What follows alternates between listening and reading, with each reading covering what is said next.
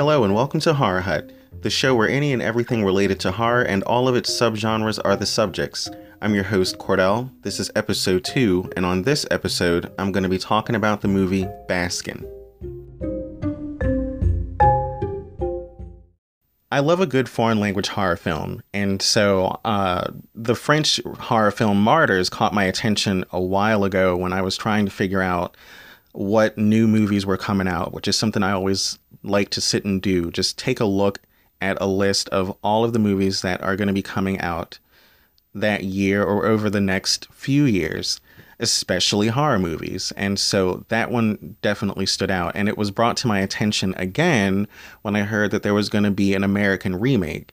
So I decided to look it up and I read a little bit about it. So, I haven't seen it yet. I would prefer to see the original version first, but I definitely will one day. And while I was looking it up, I found a list of horror films that are within the same realm, shock value. And I came across a number of them. A Serbian film is another interesting one that I read about that I really, really want to see. But one that kind of stood out a little bit was Baskin.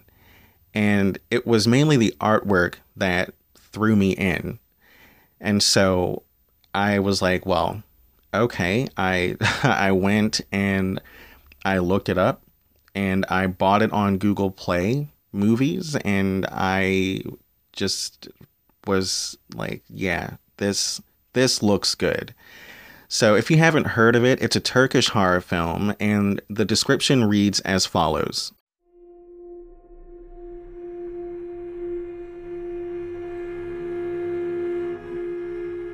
A 5-man unit of cops on night patrol get more than they bargained for when they arrive at a creepy backwater town in the middle of nowhere after a call comes over the radio for backup. Entering a derelict building, the seasoned tough guys and their rookie junior, who's still haunted by a traumatic childhood dream, do the one thing you should never do in this kind of movie. They split up. They soon realize they've stumbled into a monstrous charnel house and descend into an ever more nightmarish netherworld where grotesque, mind-wrenching horrors await them at every turn.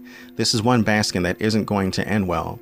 Things aren't what they seem in this truly disturbing, outrageously gory, and increasingly surreal film, whose unpredictable narrative slippages pull the carpet out from under your feet and keep you guessing up until the final moment. A vividly original what's-it that reconfirms Turkey as the breakout national cinema of the moment. Yeah, so after reading that description, I was all in 100%.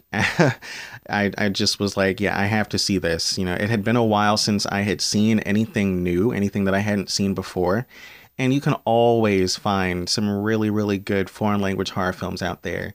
There are, of course, a lot of people who say that they, don't feel like reading or, whatever when they go to the movies or when they watch a movie. But let's be a little bit more mature than that. There are some diamonds out there. Okay. And I think this is a really good movie. So just a little background. It was released in 2016. It is the directorial debut of Ken Evernhall, and he won 2 awards for, I believe, Best Director. I know one is at Fantastic Fest and the other one is a Morbido Award, however you say it.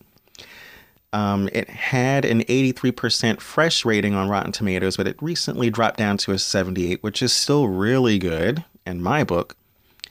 And I originally found it on Amazon, but I couldn't wait another week or so to see it. So that was when I decided to go into my Google Play Movies and TV app and download it there, and I watched it. My first response was, wow. And not in a bad way.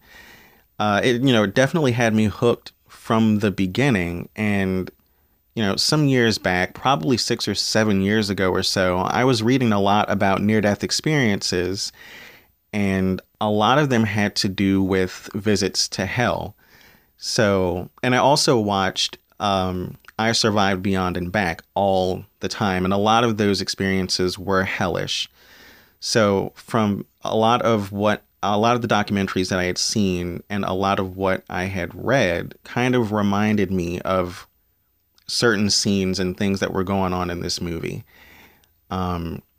I've seen it a number of times at this point, and I really do enjoy it. You know, I don't see a lot of horror films with surrealist elements in them all of the time. So this was really nice, and especially being a foreign language horror film, especially coming from Turkey. They don't really do a whole lot of films like this. So that was pretty cool.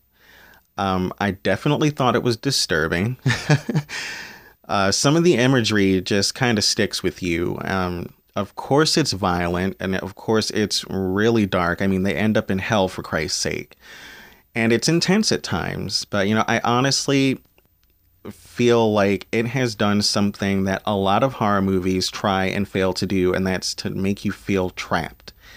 And, you know, there's not a lot of horror movies out there with that intention, but if, you know, some of them do have the characters and situations they can't get out of, and you don't really feel like you're there with them, like you're in it with them. And for me, I felt like I was stuck in this building with them. And so it definitely served its purpose. You know, it did what the director, I'm sure, wanted it to do. It's not narrative driven though. So if you are the type of person who is looking for a film that needs a decent amount, not a whole lot. You don't really need a whole lot of character development in horror. But you don't really know enough about these characters for their punishments to fit the crimes. You know, they're in hell. And as we all know, excuse me, just burped. As we all know, hell is supposed to be a place of punishment and torment and things of that nature. So the things that happen to them in the movie are pretty crazy, but if there was a little bit more background on each of the characters, then it would make a little bit, you know, make a little bit more sense as to what's going on. But it doesn't really have to. It is supposed to be the underworld, the afterlife. And you're not supposed to know really what the hell is going on. It's just there. It happens. So, and Arda, who is the rookie cop and the youngest of the group, we later find out that he's the little boy who's been traumatized by that nightmare, which again, yeah, that I've had dreams similar to that. And I won't really get too much into it because I don't feel like it's been seen by a lot of people, and I really don't want to give too much away. But I definitely give it an A. I recommend it. I definitely recommend it. So for anyone who is listening to this, yes, please go and see it. Go and see it. It's a really good movie.